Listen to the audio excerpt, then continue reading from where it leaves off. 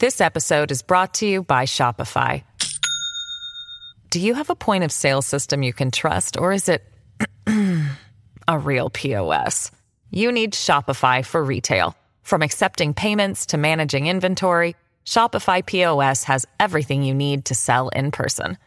Go to shopify.com/system, all lowercase, to take your retail business to the next level today. That's shopify.com/system.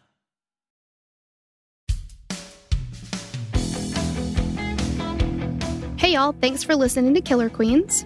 Or KQ if you're nasty. Welcome to the show where two 90s loving country chicks gab about true crime and tell each other to talk to the hand because the face ain't listening. I'm Torella. And I'm Tori. And we're sisters who have always loved true crime and decided to turn that obsession into a show with a light take on the topic. Kind of like diet true crime, it's all the flavor and fewer calories. Now with our show, you'll get true crime, 90s nostalgia, and a few four-letter words sprinkled in. Because I always say that Polly Pockets and true crime go together like peas and carrots. Be sure to check out our case submission form on our website at killerqueenspodcast.com and follow us on social media and YouTube. Now grab your Surge, your 3D Cool Ranch Doritos, and your kitten surprise, and let's get into the episode.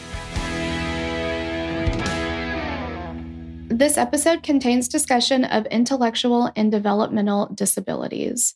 Listener discretion is advised. On Friday, February 24th, 1978, 5 young men left their homes to head to a basketball game at Chico State in Chico, California. This was the boys' favorite team, and they had a basketball tournament that they were playing in themselves the next day. They were known as the Gateway Gators and were competing in the Special Olympics. The game ended, and the boys' favorite team won.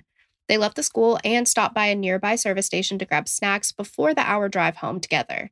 Unfortunately, the young men never made it home. Months later, remains were found in the mountains of the Plumas National Forest.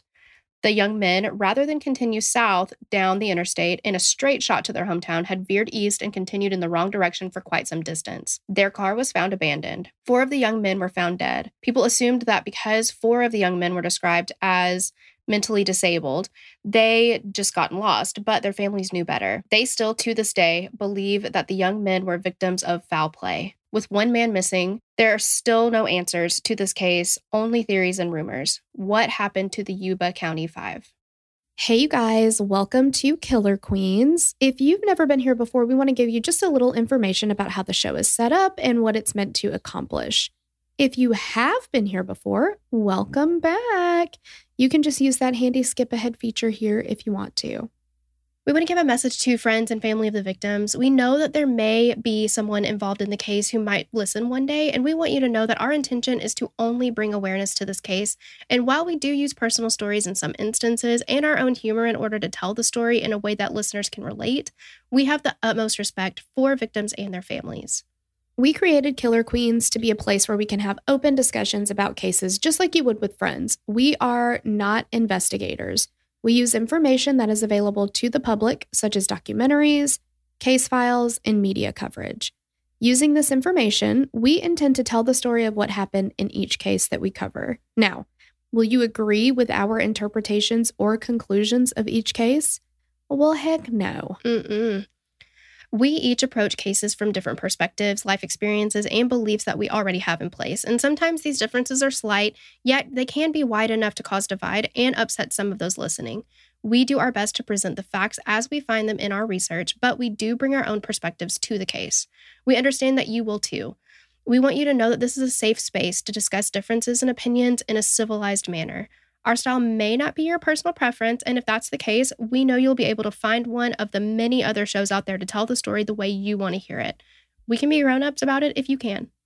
Now, if we are your cup of tea and you want even more KQ, you can join our Patreon and get access to our entire catalog of episodes ad-free and access to bonus episodes too. And I'll give you just a little hint if you're an ad skipper, but you still want the deals that we have from our sponsors each week, you can scroll down to the show notes and see what coupons we have available for you right down there. But you didn't hear it from us. That's a pro tip, but I'll deny ever sharing it. Right. So all that being said, let's get into the story. Okay, you guys. If you've been here before, you know that Tori is having a hard time with this case because not only is there no closure, there's like exclosure. It's like I'm closureless. It's as far away from closure as you can get. It's kind of like the Dyatlov Pass case in the sense that it's just totally bizarre. And like, what happened?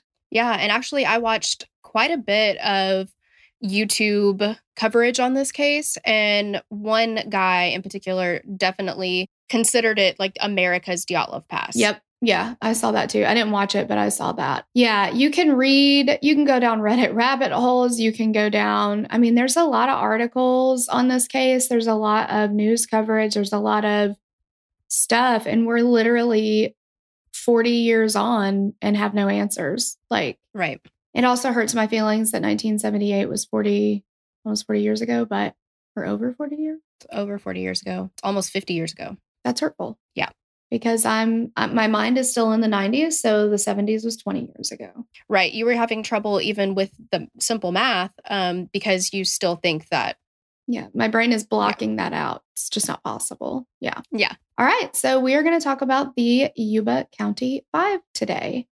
Theodore, who went by Ted Weir, was 32 years old at the time of his disappearance.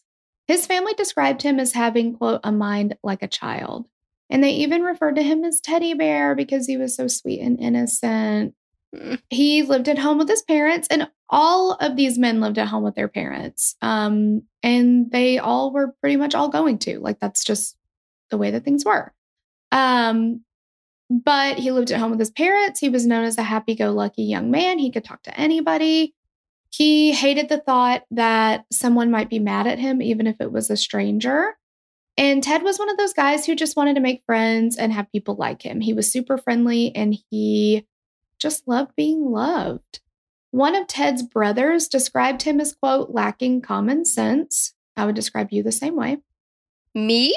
Yeah. I would describe you that way because before I could even drive, had to teach you how to get gas and tell you that you don't have to pay extra tax because it's included. I remember that. Yeah. Okay. So, in a book written about the men's disappearances, several examples were given after the author interviewed Ted's family that spoke to Ted's difficulty thinking things through completely. He said that one time the family's house caught on fire and Ted refused to leave his bed. And Ted argued that he needed to get up early the next day for work. So he's not understanding the danger of staying in his bed, right? In his mind, he's like, I have to get up early for work. I'm being responsible. I'm not going to get out of this bed. And so his brother ended up just carrying him out. And there was also a time that Ted spent $100 at a store on pencils for no reason. Our cousin spent like $200 on karma beads in the early 2000s. So yes, she had gotten all that money for her birthday and Christmas, and she just went crazy on karma beads. She went fucking ham on just karma beads. And we were like, you have to wear that. Yeah. Up her arms. You know, who can, the heart wants what it wants, I guess. Absolutely. I'm trying to say. He graduated from Marysville High School in Marysville, California, and set the school's record for throwing a softball the greatest distance. These were very, very athletic men. All of them. Absolutely. Yeah. Yes.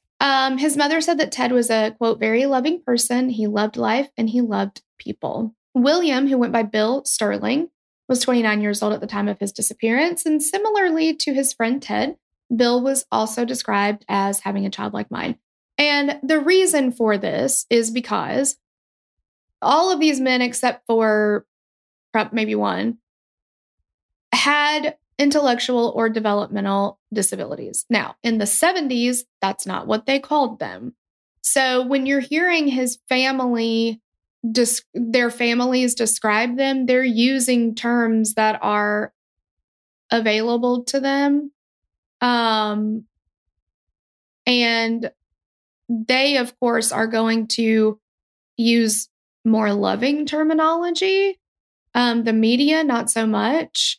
So, and we are not going to use any of the terms that they would have used in the 70s. Like, we're just simply not going to do it. But at the time, I'm certainly not saying any of it was right, but at the time, we didn't have as much knowledge as we do now about how these things work. But again, we're gonna not use the terms that they used. One of Ted's favorite things to do was call Bill on the phone and read him funny sounding names that he'd found in the newspaper. I love that. That's It not is a bad so pastime. precious. I know. It's actually a really cute, like, I could get down with that, I guess. Mm-hmm. Yeah. I had a boyfriend in the 7th grade and he lived kind of far away, like 30 minutes, but we couldn't drive, And we would talk late at night, maybe 8th grade at this point, because we each had our own phone line at that point for a little while. And we would talk forever. And he would just read me the encyclopedia and we would just giggle about it. It's so stupid. But Bill loved to read. He was often found at the library. He had 2 sisters that were identical twins, Deanna and Debbie. And Bill attended the Marysville Community Church every Sunday and considered faith to be one of his top priorities in life. He would even visit residents of psychiatric hospitals and he would read aloud to them from the Bible. Such a sweetheart. Precious angel. Bill worked at the Sunsweet Growers as a dishwasher, and he worked there with his friend Jack, but his job there didn't last too long. So Sunsweet got new dishwashing equipment, and Bill kind of struggled learning it and operating it. So he got another job as a dishwasher at the nearby Air Force Base, but his mom forced him to quit. Because this makes me so angry. She found out that the men who went to the bar would get Bill drunk and they would steal his money from him. I don't think that, and again, it's never an excuse to be like, well, they were different times. Like, that doesn't matter in any situation. But this is not something that anyone can blame on the times. No. This is just cruel. Mm-hmm. Yeah. Stealing from somebody doesn't change with the that's always been wrong. Taking advantage of people, always been wrong. Yes. There is a special place in wherever you feel like bad people go, hell, Michigan, all the same, for these kind of people. Well, yeah. And I just don't understand it because Bill, along with all of these other men, or most of these other men, were the absolute sweetest, precious angels ever. Mm-hmm. And you're gonna pick somebody who is so sweet and loving and do this to them, no matter what the that is so awful. It really shrunk my hat to hear that. We had a situation like this in high school, and there was a kid who often got picked on. I almost want to say the guy's name on this. I just want to fucking full name him because he's such a fucking asshole. And I'm sure he still is to this day. I can't imagine he's not a dick.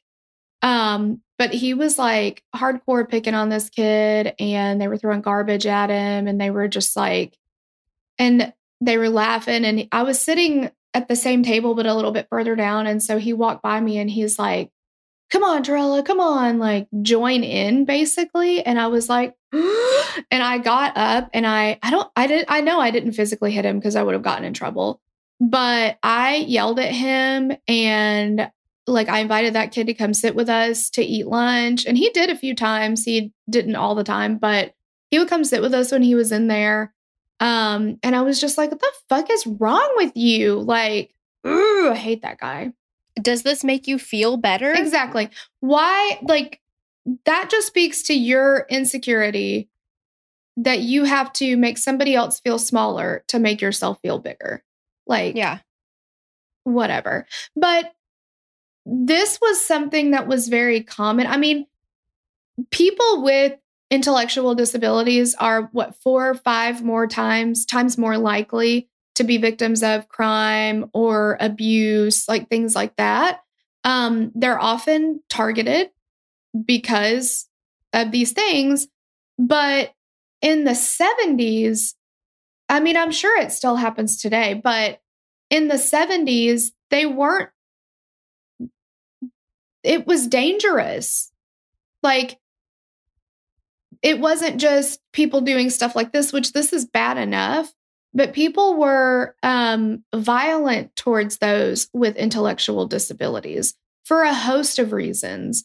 But people were quoted as saying, I don't want them to steal our jobs, or people just did not want people with intellectual disabilities to succeed.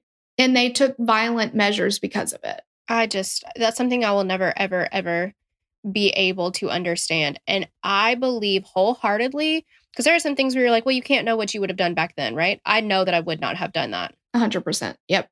Yeah. I know that I would not have been down with something like that. No, even if it was considered normal. Because I mean, honestly, like some of the terminology that was big in the 70s around this topic, people were still saying that like big time in the 90s. I know that for sure. I had friends who would use the R word all the time, and I never would say it. Like, I was just like, I'm not going to say that. It doesn't feel right.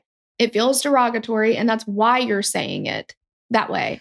So like, well, I mean, why would somebody say that, especially as a teenager? I mean, and there are a slew of terms that teenagers, even into the early 2000s, have used as an insult. Why is it an insult? Right. Why are you using it to insult someone? Because it's a bad thing. You know, it's a bad word. Yeah. Yeah. Yeah. You're giving it a negative connotation. Yes. Yeah. When newsflash, people are people. Nobody's better than anybody else. I just don't understand it. Yeah. I do not understand it. And I'm glad that we are at a place where we are recognizing that. Hopefully everybody is getting on board with this. But I know we have so much further to go with all of this. But it's just, this case breaks my heart. Yeah. As do all of them, honestly, break my heart. But it just makes me so sad. I personally just cannot sit here and hear about somebody being attacked, assaulted, violated, whatever. Abused, yeah, all these things. Yes. Because of what? Like, oh, it just makes me so mad. It makes me so mad. Yeah, it's just awful. As humans, we're naturally driven by the search for better. But when it comes to hiring, the best way to search for a candidate isn't to search at all. Don't search, match with Indeed. When I was looking to hire someone, it was so slow and overwhelming. I wish I had used Indeed. If you need to hire, you need Indeed. Indeed is your matching and hiring platform with over 350 million global monthly visitors, according to Indeed data, and a matching engine that helps you find quality candidates fast. Ditch the busy work. Use Indeed for scheduling, screening, and messaging so you can connect with candidates faster. And Indeed doesn't just help you hire faster. 93% of employers agree Indeed delivers the highest quality matches compared to other job sites, according to a recent Indeed survey. And listeners of this show will get a $75 sponsored job credit to get your jobs more visibility at Indeed.com/podcast. That's Indeed.com/podcast. Terms and conditions apply. With LinkedIn Jobs, we tap into a network of more than 1 billion professionals to help you find quality professionals quickly and easily for any role you need. Marketing wizards? Found them. Software engineers? Found. That project manager I could never seem to hire? And found. LinkedIn Jobs quickly matches your roles with candidates with the right skills and experience. In fact, 86% of small businesses get a qualified candidate within 24 hours. Post your first job for free and get started at linkedin.com/spoken. That's linkedin.com/spoken. Terms and conditions apply. So he ends up quitting that job once his mom found out what was going on.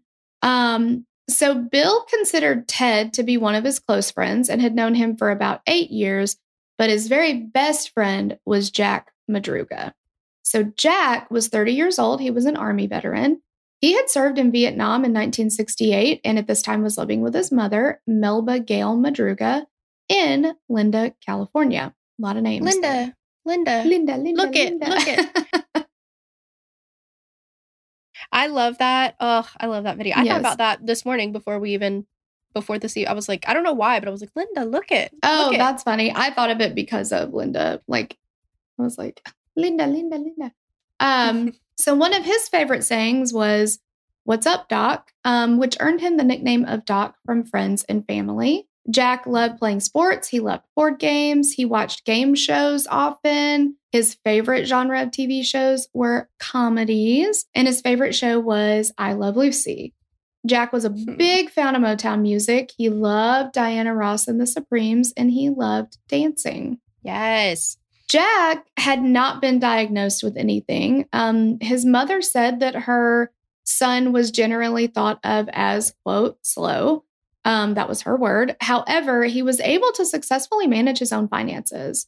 His nephew described Jack as, quote, an intelligent and sensitive man, just extremely shy in social situations. All right. Another thing that kind of I don't want to say set Jack apart, but a slight difference was Jack had a driver's license. Only 2 of the men had driver's licenses. And Jack had a 1969 Mercury Montego. It was bigger than your mom's Jack Russell, for sure. Oh, yeah. Yes. It was bigger than your mom's Great Dane as far as cars go. I think it was pretty close to your mama's hippopotamus. Okay. That's about the size that we're looking at here. I mean, cars at that time were like super duper big, but this was like a giant car. But he loved that thing. He wouldn't let anybody else drive it. He was the only one that was allowed to drive it. He took immaculate care of this car. He was like always, it was very clean. It was his baby. It was his most prized possession. He was very proud of this car, which is going to come in to play in the story. And since he was one of the few of their friend group that had a driver's license, he loved being able to like chauffeur his friends around. He's like, I'll drive. That's fine. He loved it. Next was Jack, who went by Jackie Hewitt. He was 24 years old at the time of his disappearance. He reportedly had the most significant mental deficits of the group, but he was not diagnosed with anything specifically. And again, diagnoses were different then and all these things. So, we don't know what that would have been, today if they'd been able to be examined. But, at that time, this is all we know.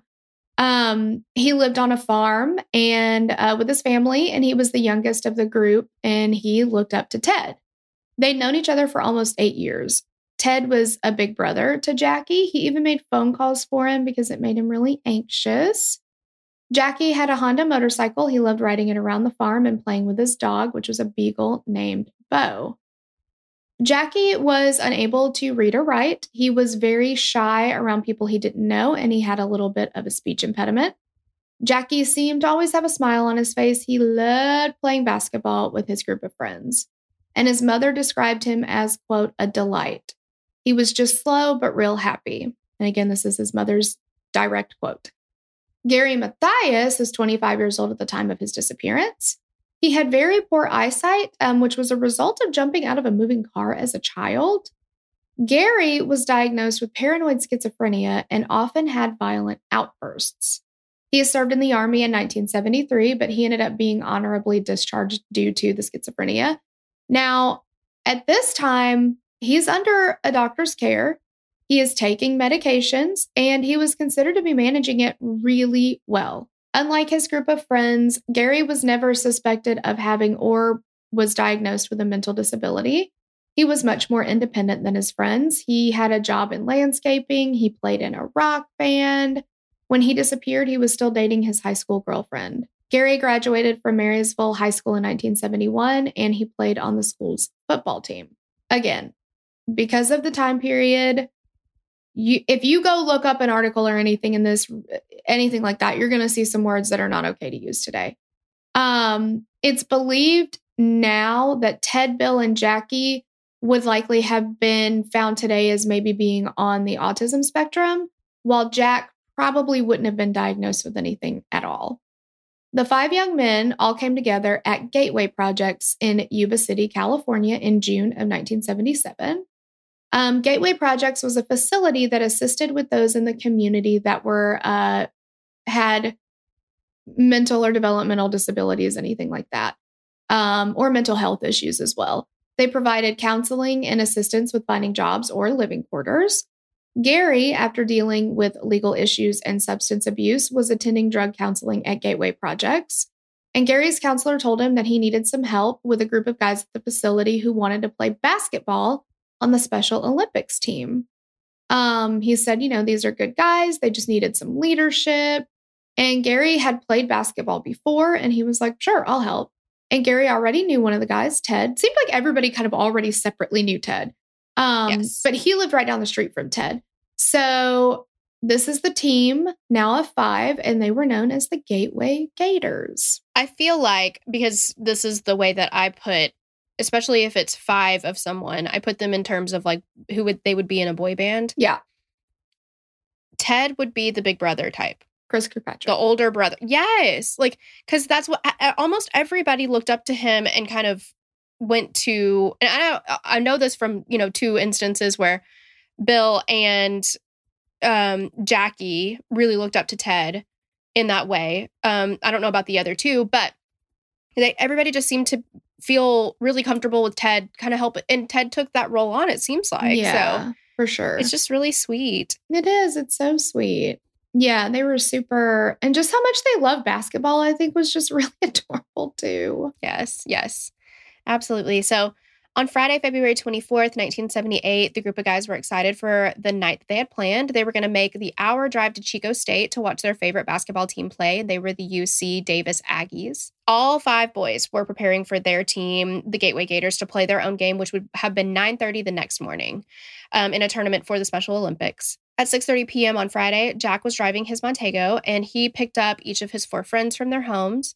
They stopped at a local service station where Bill's father worked so he could get his allowance, and the group of guys made it to the game at Chico State. Several witnesses reported having seen the group at the game and Jack's car leaving the parking lot just after 10 p.m.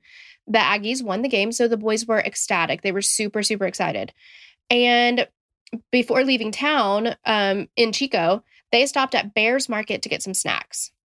And the clerk that was working that night said that he was kind of annoyed, or they were kind of annoyed that they had a group of guys this big had come in just before closing time because they couldn't start the closing process when they maybe wanted to. They probably already had everything counted, and they were like, as soon as that time rolls on, I just hit the button or whatever, yes. Done. I mean, and if you worked in service industry at all, I've dealt with that before, and I'm like, oh man, but you're open, start so over. You can't. Yeah, exactly. Yeah. But the boys purchased 1 Hostess cherry pie, 1 lemon pie, 1 Snickers, 1 Marathon bar, 2 Pepsis, and 1.5 quarts of milk, and then they left. The next morning, Saturday, February 25th, Ted's mother woke up around 5 a.m. She went to her son's bed, and she was absolutely shocked to find it empty. She quickly called Bill's mother, who said that she'd been awake since 2 a.m. and that Bill hadn't come home either. Bill's mother had already called Jack's mother, and Jack hadn't returned yet. Ted's mother called Jackie's mother, and they walked to Gary's house, and both parents said that they hadn't heard from their sons. None of the group of boys had returned home, which was incredibly out of character for them. While Gary occasionally did stay out late with friends, and sometimes even all night, the other 4 boys did not do this. They absolutely thrived on their routines, and none of the boys would have risked missing their tournament, the basketball game, that Saturday morning. Gary had even specifically instructed his mom to not let him oversleep since they had the big game. And they, I read too that Gary's mom was he had actually sort of driven her crazy about that leading up to this. He reminded her over and over and over, don't let me oversleep. I've got this basketball game. I have to make sure I'm up and out on time for this basketball game. And she was like, okay, I got it. And he was like, don't forget. Yes. I mean, so that that's how they never would have missed this game. No. And, never. And in addition to that, Jackie had never spent the night away from home, and he probably would not have done it by choice. But if he had, it would have taken on his part, I'm sure, a lot of planning and preparation. He wouldn't have just been oh, let's just, because that's just not who he was. Right. He wouldn't have been oh, that's fine. I'll just stay out at somebody else's house. Yeah. It's just not what would have happened. Yeah.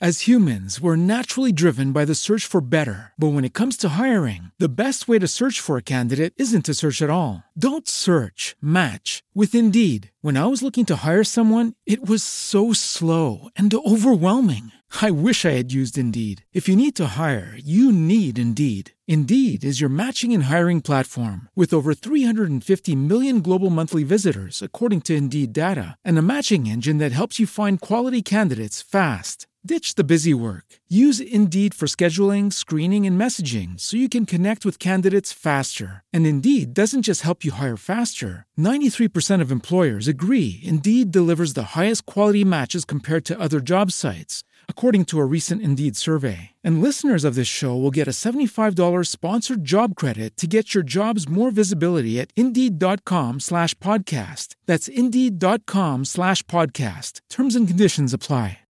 So Jack's mom called the Yuba County Sheriff's Department to report her son and the other boys missing, and that was around 8 a.m. But the call taker told her that she'd have to wait 24 hours before filing the report. Tale as old as time. It's really frustrating. Yep. So she did what she was told and called back at 8 p.m. on Saturday night and officially reported the boys missing. And there are varying reports as to when exactly the search started. But once the boys remained missing throughout the rest of the weekend, everyone was obviously super concerned. Families of the young men said that officers didn't really seem concerned initially. They said that they'd check the jails, as this seemed to be like the possible place that 5 men could end up after a night out. But when the families informed them that the men had developmental delays, things changed.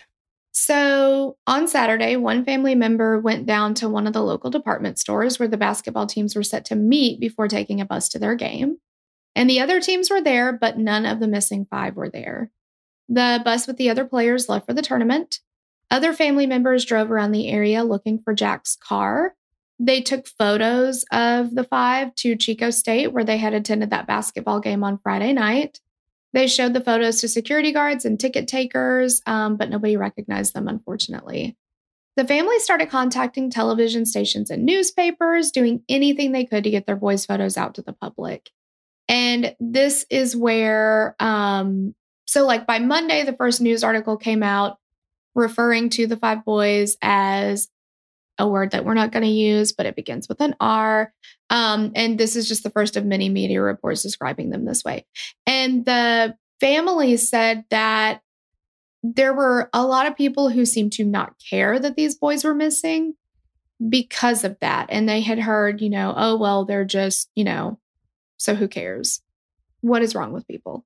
And of course, that is a terrible, awful, and heinous way to look at somebody else. And unfortunately, even more recently, I hope to God it does not happen now.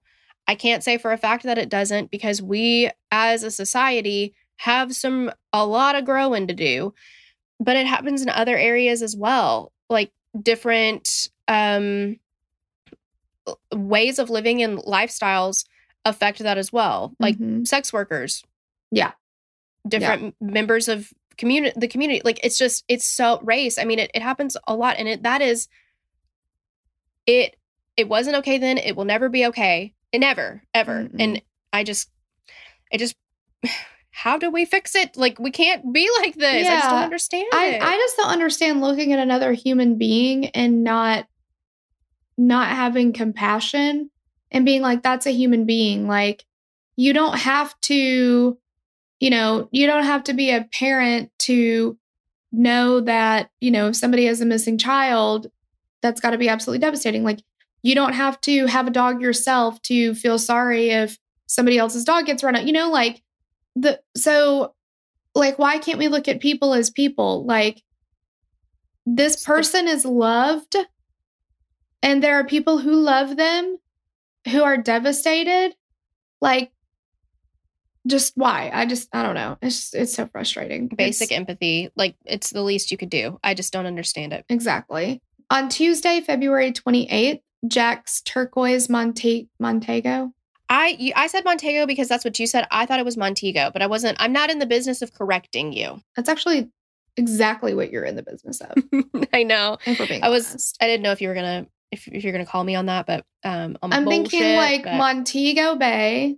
So why did I go Montego? Listen, I was just following suit because you were the first one to sound like a friggin' idiot. So I was like, all right, I'm not going to let her go down alone. I don't know why. Thank you. Solidarity. I'm going to stick with Montego now. I don't know.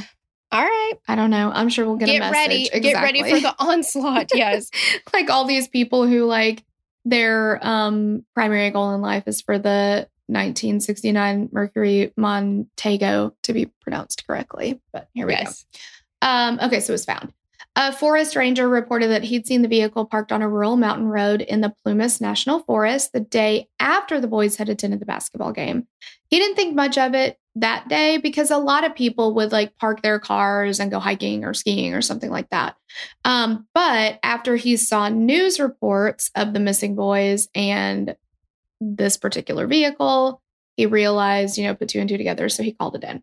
The car was buried in the snow. It was right at the snow line. The area where it had been found was about 70 miles from Chico, but still about 70 miles from home. And remember, they were only like 50 miles from home.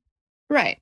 To begin with. Like, the drive from the basketball game in Chico to their home was essentially a straight shot. However, it seemed that they'd gone south for a short time. So that's the correct direction. They started out going south. And then they suddenly turned east and headed back up north towards the mountains. The car seemed to have initially been stuck in almost a foot of snow and had spun its tires. The odd thing, though, was that it didn't appear to have been stuck so badly that 5 young, healthy men couldn't have pushed it out. Like, if they'd gotten out and done this together, it would have popped right out, basically. Mm-hmm. And the gas tank still had about a quarter of a tank of gas. The vehicle started easily when officers hotwired it to move it. The keys were not found, but, I don't know if it's super common that, like, everybody knew how to hotwire a car then. Like, that's not so much a thing now, but yeah, they were able to do it. The assumption is, that they would have had the keys and could have started it. So it's not like the car wasn't starting or something like that. But right. Strangely enough, though, there was very little, if any, damage noted to the undercarriage of the vehicle. So remember, Jack was very, very careful with this car. Whoever drove it up the mountain treated it the same way. This car was very low to the ground, and it would have easily been torn up if not driven carefully in the terrain that it was in. One of the windows was partially down, and the doors were both locked. The wrappers from the snacks and candy that they'd bought earlier at the market were strewn about the seats and the floor. Jack, that would have never flown with Jack. Mm-mm. We don't treat this like a garbage can. This is not a garbage can. Right. Yeah. Well, and I 100% know that I do not treat my car the way that Jack treated his car, which if you saw my car, you would know that. But I do have a rule that is a standing rule, and I know that you have broken it many a time. But my rule is whatever you came in with, you leave with it. Do not leave your crap all in my car. Do you want me to say, hi, Pot, this is Kettle, you're black? No, I do not want you to say that. You leave junk in my car all the time. What kind of... No, we're not going to get into this. We'll discuss this at a later date, but I have just seen you. You will come... No, we're not going to go there. Anyway, I'm just saying... We'll put this on a shelf for later, but we're going to have this conversation because I feel like you do it worse than I do. Okay. So we're going to have a fight about this at a later date. Gotcha. Yes, All yes, right. yes. All right. Them ending up where they ended up in this car was more than just a wrong turn that had gotten the boys off their route. There were several maps in the glove box, and Bill was really, really good at reading maps. He even had a collection at home, and Jack's family said that Jack knew to stop and turn around if he made a wrong turn. It didn't make any sense that he would have continued up the mountain in the dark. None of the men were familiar with this particular area, but as you're going up, and I feel like you kind of have to like see it, because even seeing it on a map doesn't do it justice. I watched the show on Amazon.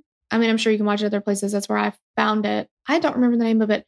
It's like auto/biography. And it's like this group of people who, I don't know. I know they did this case. I don't know if they did what other kind of things that they do. I don't know if it's all true crime or what. But they actually went to this area, and you have to drive over this huge bridge.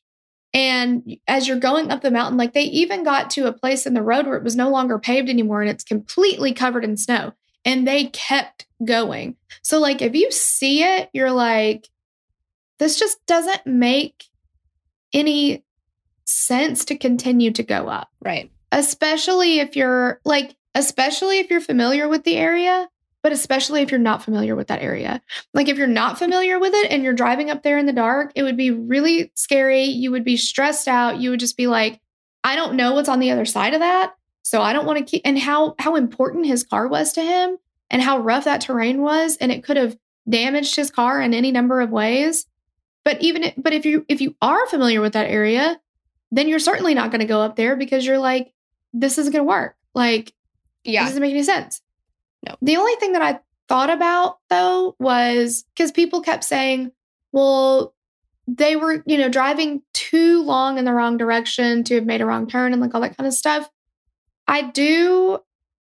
There was a time that I did that because I'm from this area.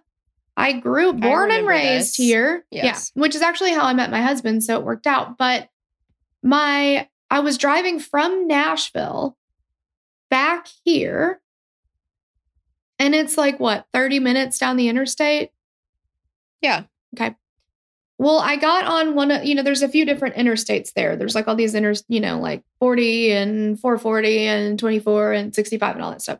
So I was on 40 and I had missed the one turn I was supposed to take. And then I thought, well, that's fine because 40 at some point intersects with 24, right? So if I just keep on keeping on, I'll get to it. So I'm driving and I'm driving and I'm driving and I'm like, damn, I could have been driving for a long time now, but I know it's coming. I know 24 is coming. I should have turned around at like 50 different exits.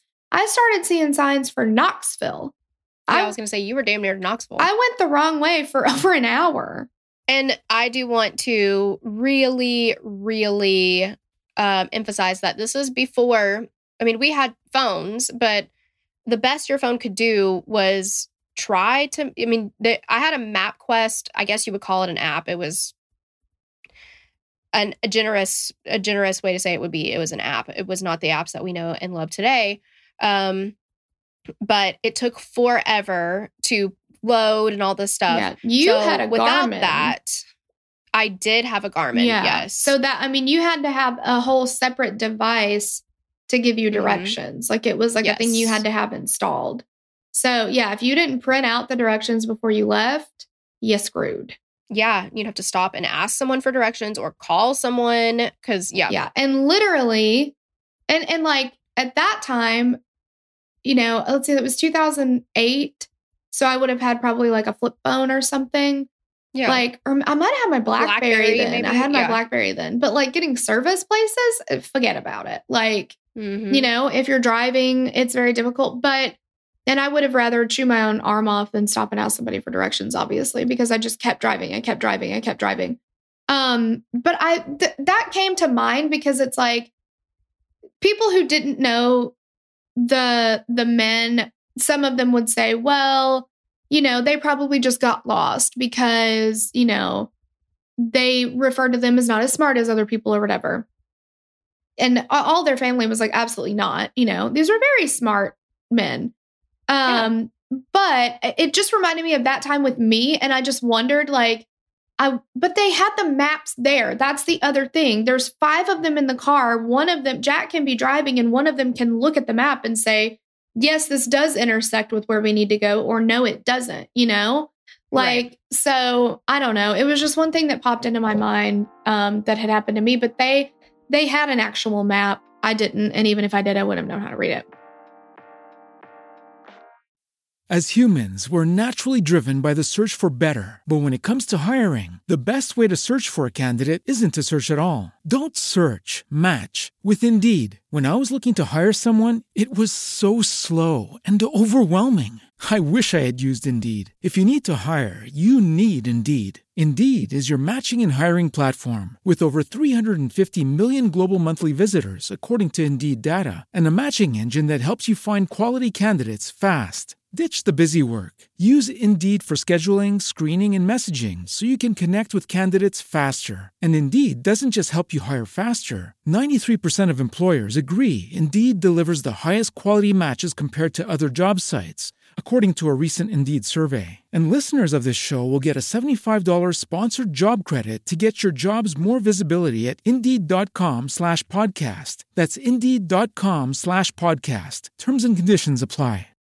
All right, so they've located the missing vehicle at this point. So now investigators have at least an area to search, which is like so far off where they, their route that they would have thought of. Not long after the search in the forest, a blizzard moved into the area. This dropped almost a foot of snow, covered any signs, any tracks that the men would have left or anything like that. Searchers, some on foot, some on snowmobiles, others on horseback, trekked through the area, but the snow made it really dangerous and they could not find any signs of the missing 5. Sometime in late February or early March, Berry Creek resident 55-year-old Joseph Shones came forward with a story about the missing 5. And he said that he'd driven up to the area where Jack's car was found on the night of February 24th. And this was the night that the men were last seen at Chico State basketball game. And he went there in order to check the snow in preparation for a skiing trip that he was planned. Shones owned a cabin in the area and was planning on taking his wife and daughter there soon. So around 5:30 p.m., Shones got his Volkswagen vehicle. Okay, Jesse, my son. I know. Volkswagen Beetle stuck in the snow about 150 feet up the rural road. He said that as he tried to push his car out of the snow, he began to have chest pains. He got back into his running car to keep warm and wait for help. So this is when Shones' story kind of gets a little confusing. In different interviews with police, he gave different accounts of what he'd seen that night. So in one account, Shones said that around 11:30 p.m., while he was still in his vehicle and in excruciating pain, he heard whistling noises coming from outside. He says that he saw a vehicle parked about 20 feet behind him. Shones gets out of his car. He calls for help, seeing 5 or 6 men and possibly a woman with a baby. The figures were dark with just the backlight from the vehicle's headlight behind him. So he continued calling out for help, but said that the figures walked back to their car and the headlights went out. In another one of his accounts, he said that he saw 2 sets of headlights coming up behind him. One was a vehicle and one was a pickup truck. Shones said that he got out of his car to flag the cars down, but that they stopped about 20 feet behind his car. And he said that everyone got out and left in just one of the cars. And then Shones gets back into his vehicle. He sits there till about 4 a.m. when the vehicle ran out of gas. He got out, began walking towards the vehicle he'd seen earlier, and it was about 50 yards away. Nobody's in the vehicle, but he later confirmed that that was Jack's car. Shones continued down the mountain, walking several miles until he reached a lodge and was ultimately taken to the hospital. He was found to have suffered a mild heart attack. There's a lot of discussion as to whether Shones really saw anything that night or if his stories were fabricated. Sorry, I guess we'll get into, I don't know, what we think about that whole thing in the theories section, because I have some thoughts too. Yes. I guess you wanted to take this opportunity to say that you want to talk about something later. Yeah, I called to say I can't talk right now. Okay. Just trying to keep up. I'm just making sure. Great. I'm glad you're following. Thanks. Yeah. No, I've got some time a little bit later, so we'll talk about it. Cool. In early March, after several searches, including helicopter searches, the hunt for the young men was called off due to the significant amount of snow. It was no longer safe to search the area, and the sheriff and other investigators had grown increasingly concerned that the disappearances were not voluntary. Sheriff Beecham, how many sheriffs, or how common is the last name Beecham? I know. I feel like I hear that a lot. We've heard that. I know we've heard it in at least 2 or 3 other disappearances. Yes. Maybe that's the key. Maybe we should talk about that in the theories. What's up with the Beechams? Yeah, there's something. We need to get pictures of these Beechams and see where they're from. And I bet if we did an idle hands where she does the circle and then and it's ah! Yeah, exactly. No, I'm just saying. I was like, man, there's a lot of Beechams out there. But anyway, so really is. Sheriff Beecham said, quote, "In fact, as time goes on, it looks more and more like foul play." Though the searches had been called off until the terrain was safer, the boys' families continued to do what they could. They raised money and announced rewards for information. Tips about sightings came in, but they didn't really lead to anything. Some family members even consulted psychics, but really nothing credible came to light.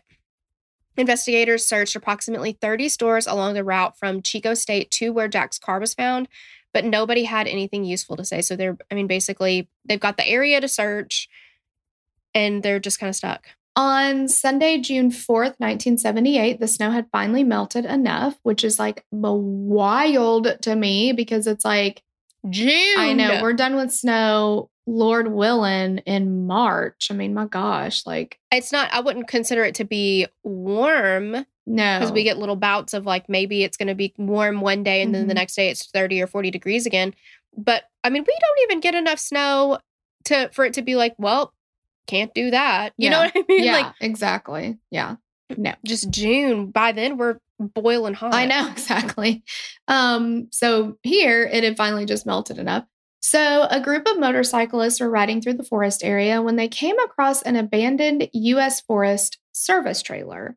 The trailer was surrounded by 4 smaller trailers, so this one was pretty big. And one of the riders noticed a really nauseating smell as soon as he removed his helmet. He walked around looking for what he assumed was going to be a dead animal or whatever the source of the smell might be, but he didn't find anything. And then he noticed that one of the windows on the trailer was broken, so he walked over to look inside.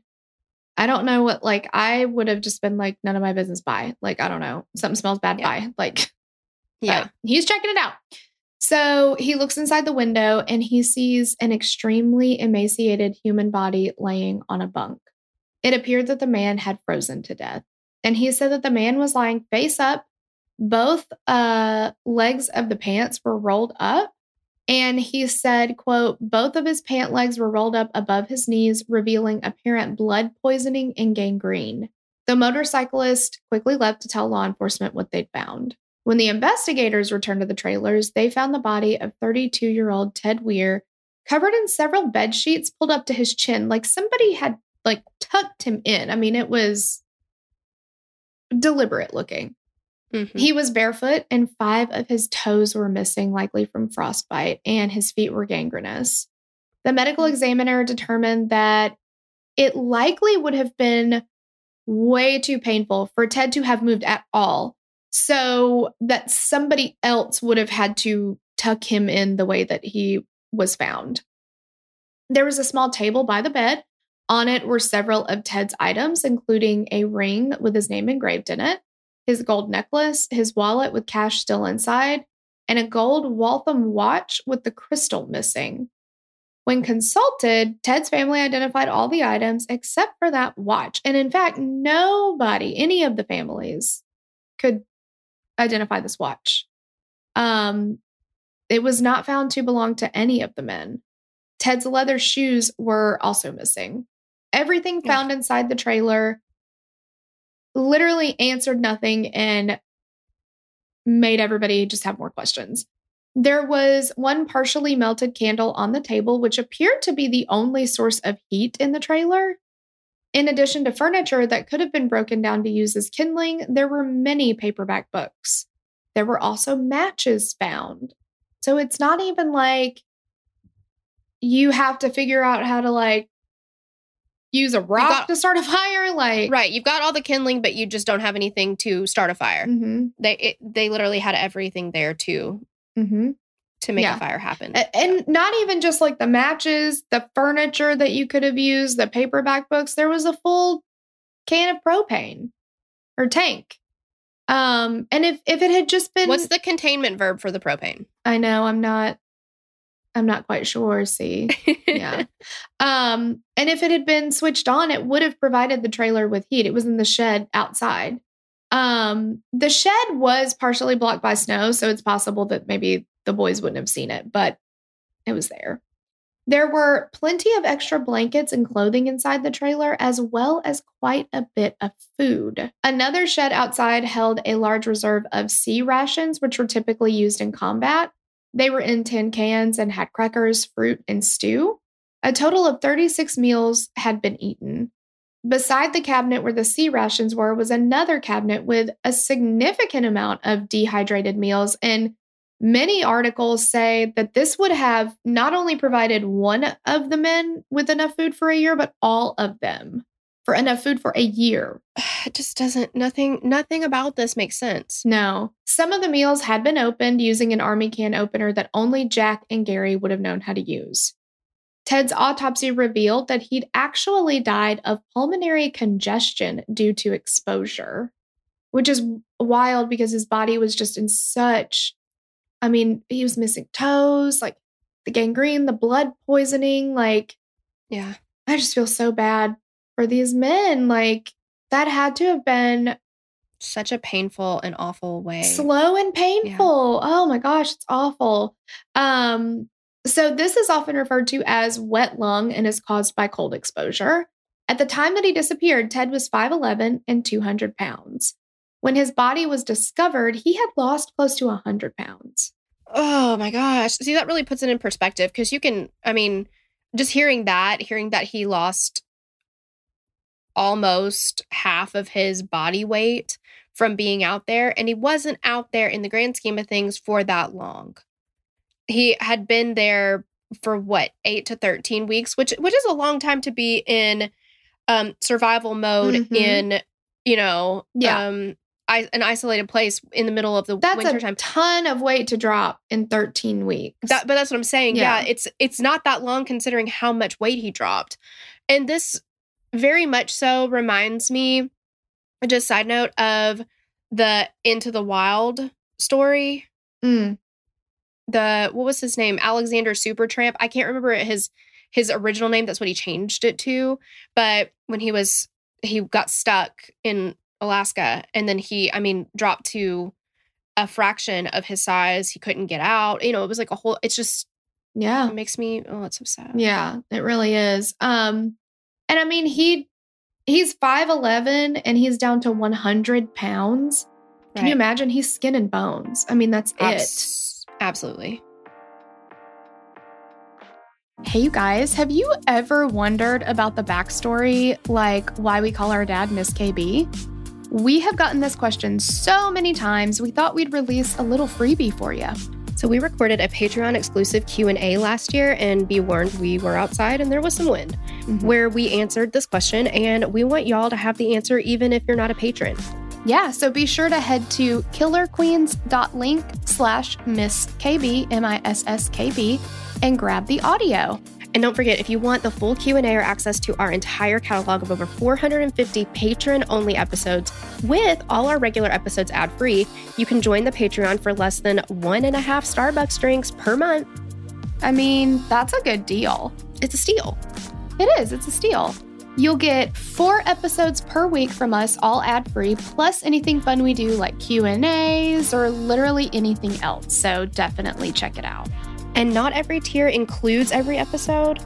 Yeah, we do have different tiers, so just be sure everything's listed out there when you check it out. But in the meantime, be sure to grab your free audio about Miss KB and how he came to be called that at killerqueens.link/misskb.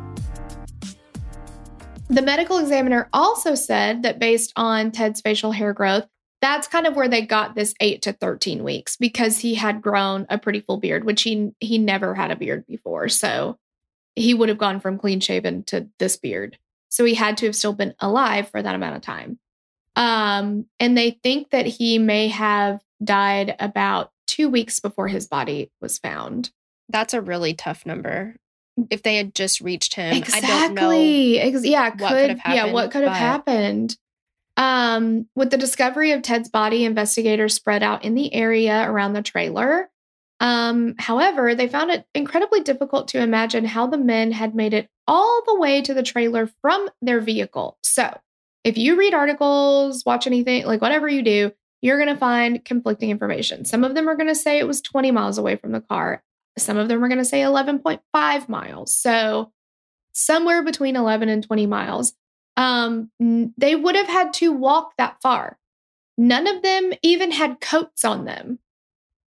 They were not dressed for winter weather for sure. And this was brutal winter weather. And they didn't even have coats on them, They didn't have gloves. They didn't have any of that stuff. They didn't have waterproof boots, none of it. Well, they weren't prepared at all for this, right? Also, reading about this case, I was just because my mother-in-law has told me before, now that it's getting colder again and reading this, it made me think of it. She always keeps blankets. Yeah, blankets in her car. And I think matches maybe or something just some way to get a candle or something, some way to provide some bit of heat or whatever, or those little hot hands, warmers and stuff like that. And she's like, you just never know, if your car breaks down on the side of the road, especially like having kids in it or whatever, you can at least wrap them in a blanket and give them those little hot hands and keep them warm or whatever. But like, because you don't expect to. Yeah, nobody who gets stuck in a situation like this ever planned on getting stuck in a situation like this. Exactly. Like nobody. Yeah. They'd found that a snow cap belonging to the Forest Service ran up the road to the trailer, which did leave a path in the snow. So it's possible that the men saw the path and followed it, and that's how they found this trailer. On Tuesday, June 6th, a volunteer who was using his tracking dogs to help with the search for the men got an alert from one of his dogs just off the main road. That's where he found the body of 30-year-old Jack Madruga near a stream. His body had been ravaged by wildlife, with his right arm having been bitten off. He had his watch in his left hand and his car keys in his pocket. Not long after, 29-year-old Bill Sterling's body was found just across the road from Jack's. Bill's wallet was on him, which held his social security card and a photo of Bill's sisters. I don't know why that just like stabs my heart even more. Like, oh God. These men were so sweet. They're just so sweet. His body, like Jack's, had been picked apart by wildlife. His skull was found 50 yards from the rest of his body. Both bodies were about 4.5 miles away from the trailer towards Jack's vehicle. It's just all over the place. And it's not like they walked 4 yards. They walked 4.5 miles. Like they had to walk. It's just crazy. Mm-hmm. The following day, June 7th, this is also just so sad. Jackie's father discovered his 24-year-old son's remains about 2.5 miles from the trailer. He actually picked up his son's spine, which was inside of his clothing, and his skull was about 100 yards away from the rest of his remains. The 3 men found outside were identified by their dental records. Still missing, though, was 25-year-old Gary Mathias. So though Gary hadn't been found, there was evidence that he had been in the trailer. His tennis shoes were there, while Ted's thick leather shoes were missing. Police believe that after Ted was no longer able to wear his own shoes due to his swollen frostbitten feet, Gary probably put Ted's shoes on to accommodate for the swelling of his own, since Ted's shoes were bigger. The families of the boys were absolutely heartbroken, understandably so. But they were also confused. While the media was so focused on the boys being... They used words, but they were focusing on their intellectual disabilities and delays. They were also saying like, well, they probably just got lost, but the families knew that had not been the case, wouldn't have been the case. Mm-hmm. Jack Madruga's mother said, quote, "Things aren't right. They want to say they got stuck, walked out like a bunch of idiots and froze to death. Why would they leave the car to go die? There's no sense in that theory. But we can't figure anything that works out right. There's no rhyme or reason to any of it." And Bill's sister said, quote, "Someone made them go up that road. Bill didn't like the snow. They knew that it was cold up there. Madruga wouldn't have driven his car up there because he likes it too much."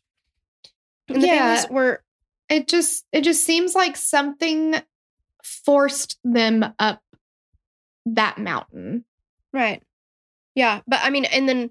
Okay, if we go with that theory, which I agree with, what was it though? I mean, and nobody knows. Like, what made them go up there? The families were so convinced that their boys had met with foul play that night, understandably so, and nothing made sense as to why they would have ended up where they ended up. There was no evidence of foul play in the cabin or on any of the remains found. A month or so after the boys went missing, a woman in Yuba City by the name of Debbie Lynn Reese began receiving some strange phone calls. So during the first phone call, Debbie answered and a male voice said, "I know where the missing 5 men are." And then he hung up. The next day, the same voice called back and said, "I need help because I hurt those guys bad." Debbie asked who he hurt, and the voice replied, "Don't play dumb with me," and then hung up. He called once more a few days later. And when Debbie answered, the same voice said, "Those 5 guys are all dead." Debbie repeated back to him, "They're all dead?" The voice responded with, "They're all dead," then hung up. And that was the last call she got from this man. And Debbie had absolutely no connection with the 5 missing boys. Yeah. I mean, and that's something you just don't know. I mean, how many times have we heard of people making prank calls to get involved with the case? They think it's funny. They think it's whatever. She had no connection to the case, so it's not like they were calling their families and saying something like that. Yeah. And I'm certainly not calling Debbie Lynn Reese a liar, but I think we also have to take into account that she also could have interjected herself for whatever reason. Like, Sure. I don't mean, know. without proof, you have Mhm. to play devil's advocate and think, well, maybe because Yeah. it's a story that she told. She Mhm. doesn't, like, And we know that when, so this is a month or so after they first went missing. We know Right. they were still alive at this point. So when this person is calling and saying, yep, they're all dead, they're not all dead. right. It's So not a obviously credible this story. It's person, not true. doesn't have the actual information. Right. And I'm going to say this right now. Maybe I don't have a good sense of humor. I happen to think that I'm hilarious. I've got it from at least one credible source that I am, in fact, hilarious. But maybe I just don't have that Yourself? good of a sense of... Yeah. Huh? Okay. Yeah. Yeah. I thought we... Yeah. Yep. It's not really important who thinks that. But how is it funny to make prank calls about these types of things? How is it funny to call people terrible, demeaning, and just mean names? How is it funny to pick on someone, steal from them, whatever, when they are vulnerable in whatever type of way? Yeah. How is it funny to take it? I don't understand these types of things that some people apparently seem to find Mhm. hilarious. Yeah. I just don't get it. I know. I'm like, I wonder what the actual percentage of human beings like that are sociopathic is, because this is a complete lack of empathy Well, to I do have things heard, like that. and who knows if this statistic is correct. I'm just saying that from allegedly 1 in 10 people are sociopaths. I mean, with as many things like this that we hear, I can see it. Not far off, right? Yeah. Okay, you guys, let's talk about some theories. With Gary still missing, the families of the other 4 boys grew suspicious that he may have had something to do with what happened. And, remember, Gary had been taking medication for his schizophrenia. When he was not medicated, if he had gone off of his medication or before he started this medication regimen that was working really well for him, he had some, like we said, before, like violent outbursts. So he'd had some run-ins with law enforcement. He'd been arrested twice for assault and had issues with psychosis when he stopped taking his medication. But again, despite these problems in his past, Gary's family said that he was doing well and he was working at his stepfather's business and taking his medication as prescribed. His doctor called him a success case. So, I mean, obviously, after they went missing, he would not have had his medication to continue on. Sure. But I don't think there's any weight to Gary having anything to do with it. I just don't. Well, yeah, if we're going to go with that theory, from what I have heard from other people who have gone with that theory, that maybe it was Gary's idea to drag them all the way up this mountain and then murder everybody or something. I don't see it. No, these were men that were very close to each other. They protected each other. They cared about each other. Jack was the one driving. I mean, it would have been Gary against 4 other men.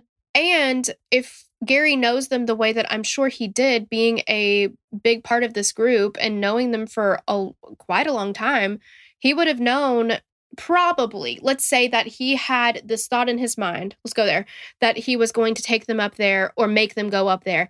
But he probably knows that, because of knowing them, they're not just going to go with this whim of they're not just going to change the plan. No. That's not who they are. Right. And then we have to remember that Gary was so concerned about missing their basketball game the next day that he literally reminded his mom about 47 billion times to make sure he didn't oversleep. Absolutely. So he's just going to, on a whim, while he's on his medication regimen, just on a whim, be like, let's drive up this damn mountain and maybe get stuck there and possibly not make our game tomorrow. Like, it's just not going to happen. There was a rumor expressed to several family members of the 5 men that there had been a fight in the parking lot of the market that they had stopped in for snacks after the game. Supposedly, a group of guys had started teasing Jackie in the parking lot, and when Gary tried to intervene, it led to the other group of men following or chasing them in their vehicle, which resulted the boys in getting lost because they were trying to get away. These claims have never been verified. Another theory is that a local man was behind their disappearances. This person reportedly had a bad history with Gary and had made threats against him. He also had an extensive arrest record with drugs and violence. This person became a pastor later in life.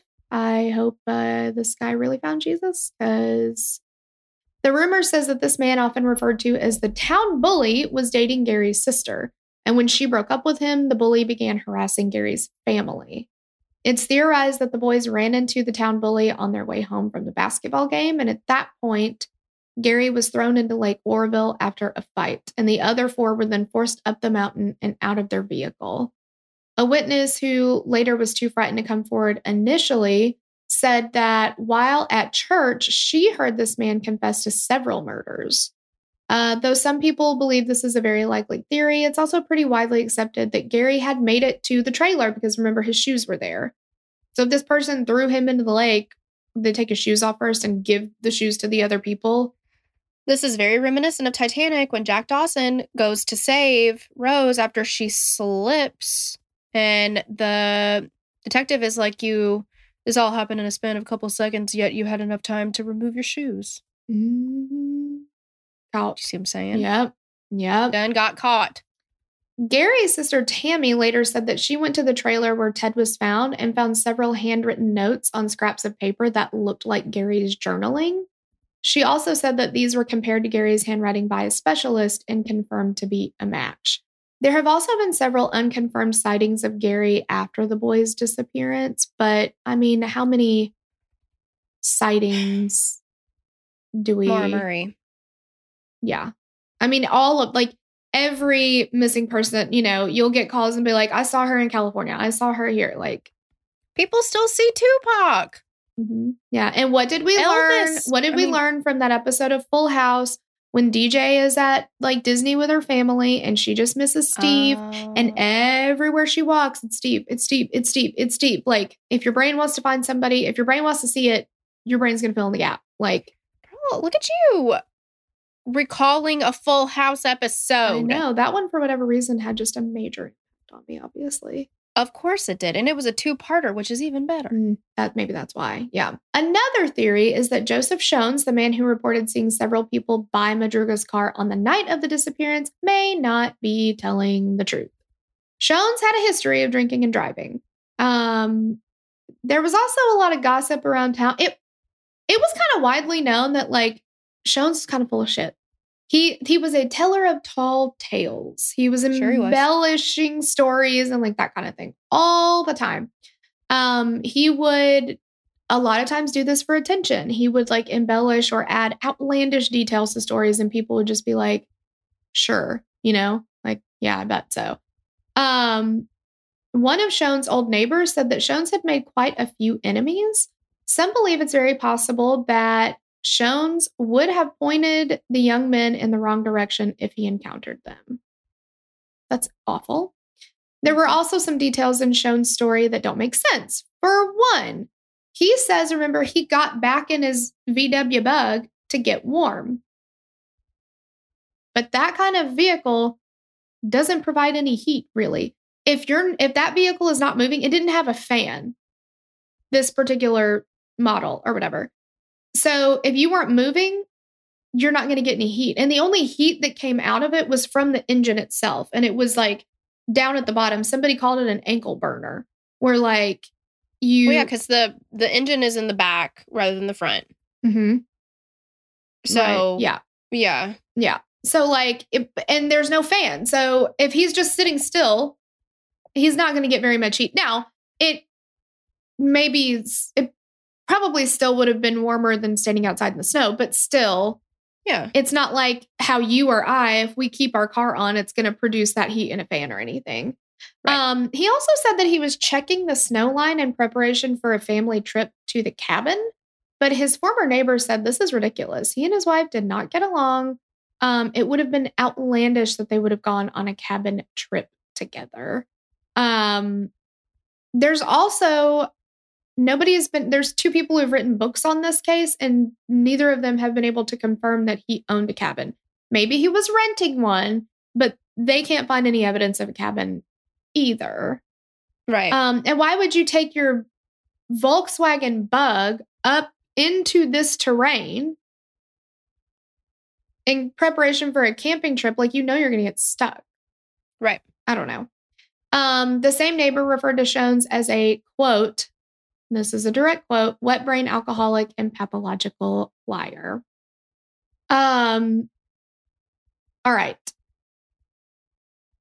What happened once the boys headed up the mountain seems pretty much understood. Jack very likely drove his vehicle up the mountain.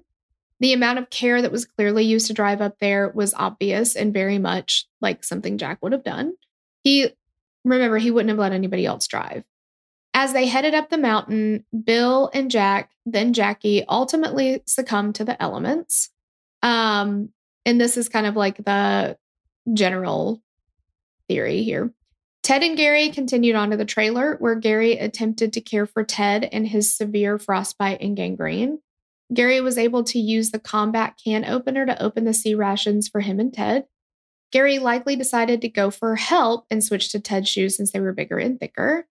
While Gary was gone, Ted was unable to open any more of the food. I also read that Ted had this very, very, very strong moral compass where he would have, I think his family thinks he would have felt like that was stealing if he was taking somebody else's food, and he literally wouldn't have opened it so that he wasn't stealing. Yeah, it's really sad. This still doesn't answer the question of like why they didn't build a fire, why the shed hadn't been broken into and the gas turned on. One Reddit. Go ahead. Well, I was just going to say, I'm so sorry. One person that I watched on YouTube mentioned the fire in Ted's home previously, because remember his house had caught on fire.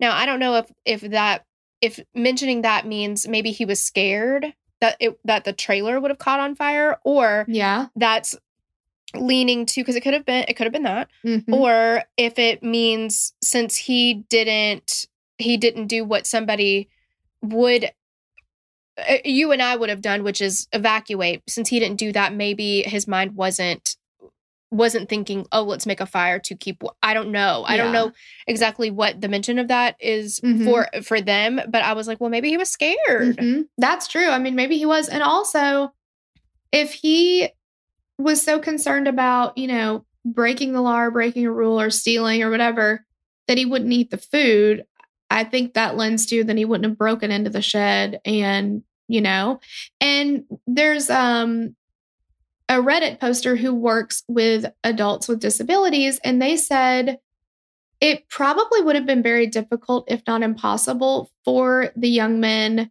other than Matthias, to go against what they'd been taught. Like, we don't burn books. We don't burn furniture. We don't break other people's things. We don't break into other people's things. Like, so that's a possibility. And unfortunately, we're just never going to know. And like, why did they go up there in the first place? Why? Right. Yeah. Because I don't know. I feel like they got scared and they were trying to lose somebody that was following them. Because I'm going to do this really quickly because we're over. But the Gateway Project, that they all met each other in that organization that was helping men with, or people with intellectual disabilities and things like that. They had been attacked in the years leading up to this. Like, somebody threw a Molotov cocktail into the building. Somebody, when one of the people who worked there opened the door, set him on fire and killed him because they had such a hatred for helping people with intellectual disabilities. So again, like we said, it was a dangerous time for them. And I do think that maybe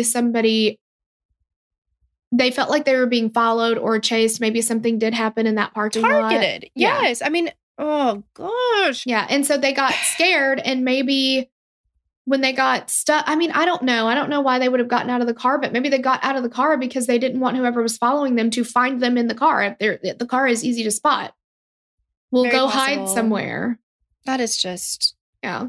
And, Gary Mathias has never been located. There have been no real developments made in this case. Again, there's no evidence to indicate foul play, but something is not right. Gary is at this point presumed deceased, but it is still classified as a missing person. Now, do you see why cases like this make me so mad? It's not because I don't think that we should talk about him again. I have to put that on everything every time I say something like that, because it's not because I don't think that it's worth talking about. Yeah. It's just, it doesn't sit well in my soul. It's hard. Yeah, it's hard to process for sure. Yeah. Yeah. So, Well, that's the case, you guys. Thanks for listening. If you're listening on a podcast app, thanks for watching. If you're on the YouTube, sure. and let us know what your theories are. There's a lot of theories out there. I'm sure we have not thought of all the possibilities. So let us know. Yeah. Thank you guys. We love you. Bye. Bye.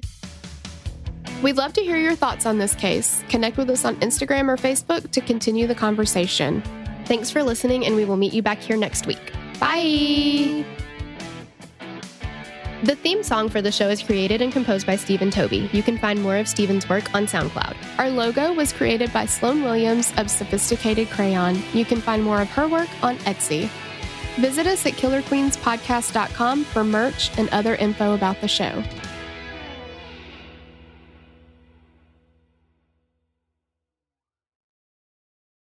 As humans, we're naturally driven by the search for better. But when it comes to hiring, the best way to search for a candidate isn't to search at all. Don't search, match with Indeed. When I was looking to hire someone, it was so slow and overwhelming. I wish I had used Indeed. If you need to hire, you need Indeed. Indeed is your matching and hiring platform with over 350 million global monthly visitors, according to Indeed data, and a matching engine that helps you find quality candidates fast. Ditch the busy work. Use Indeed for scheduling, screening, and messaging so you can connect with candidates faster. And Indeed doesn't just help you hire faster. 93% of employers agree Indeed delivers the highest quality matches compared to other job sites, according to a recent Indeed survey. And listeners of this show will get a $75 sponsored job credit to get your jobs more visibility at Indeed.com/podcast. That's Indeed.com/podcast. Terms and conditions apply. As humans, we're naturally driven by the search for better. But when it comes to hiring, the best way to search for a candidate isn't to search at all. Don't search, match with Indeed. When I was looking to hire someone, it was so slow and overwhelming. I wish I had used Indeed. If you need to hire, you need Indeed. Indeed is your matching and hiring platform with over 350 million global monthly visitors, according to Indeed data, and a matching engine that helps you find quality candidates fast. Ditch the busy work. Use Indeed for scheduling, screening, and messaging so you can connect with candidates faster. And Indeed doesn't just help you hire faster. 93% of employers agree Indeed delivers the highest quality matches compared to other job sites, according to a recent Indeed survey. And listeners of this show will get a $75 sponsored job credit to get your jobs more visibility at Indeed.com/podcast. That's Indeed.com/podcast. Terms and conditions apply.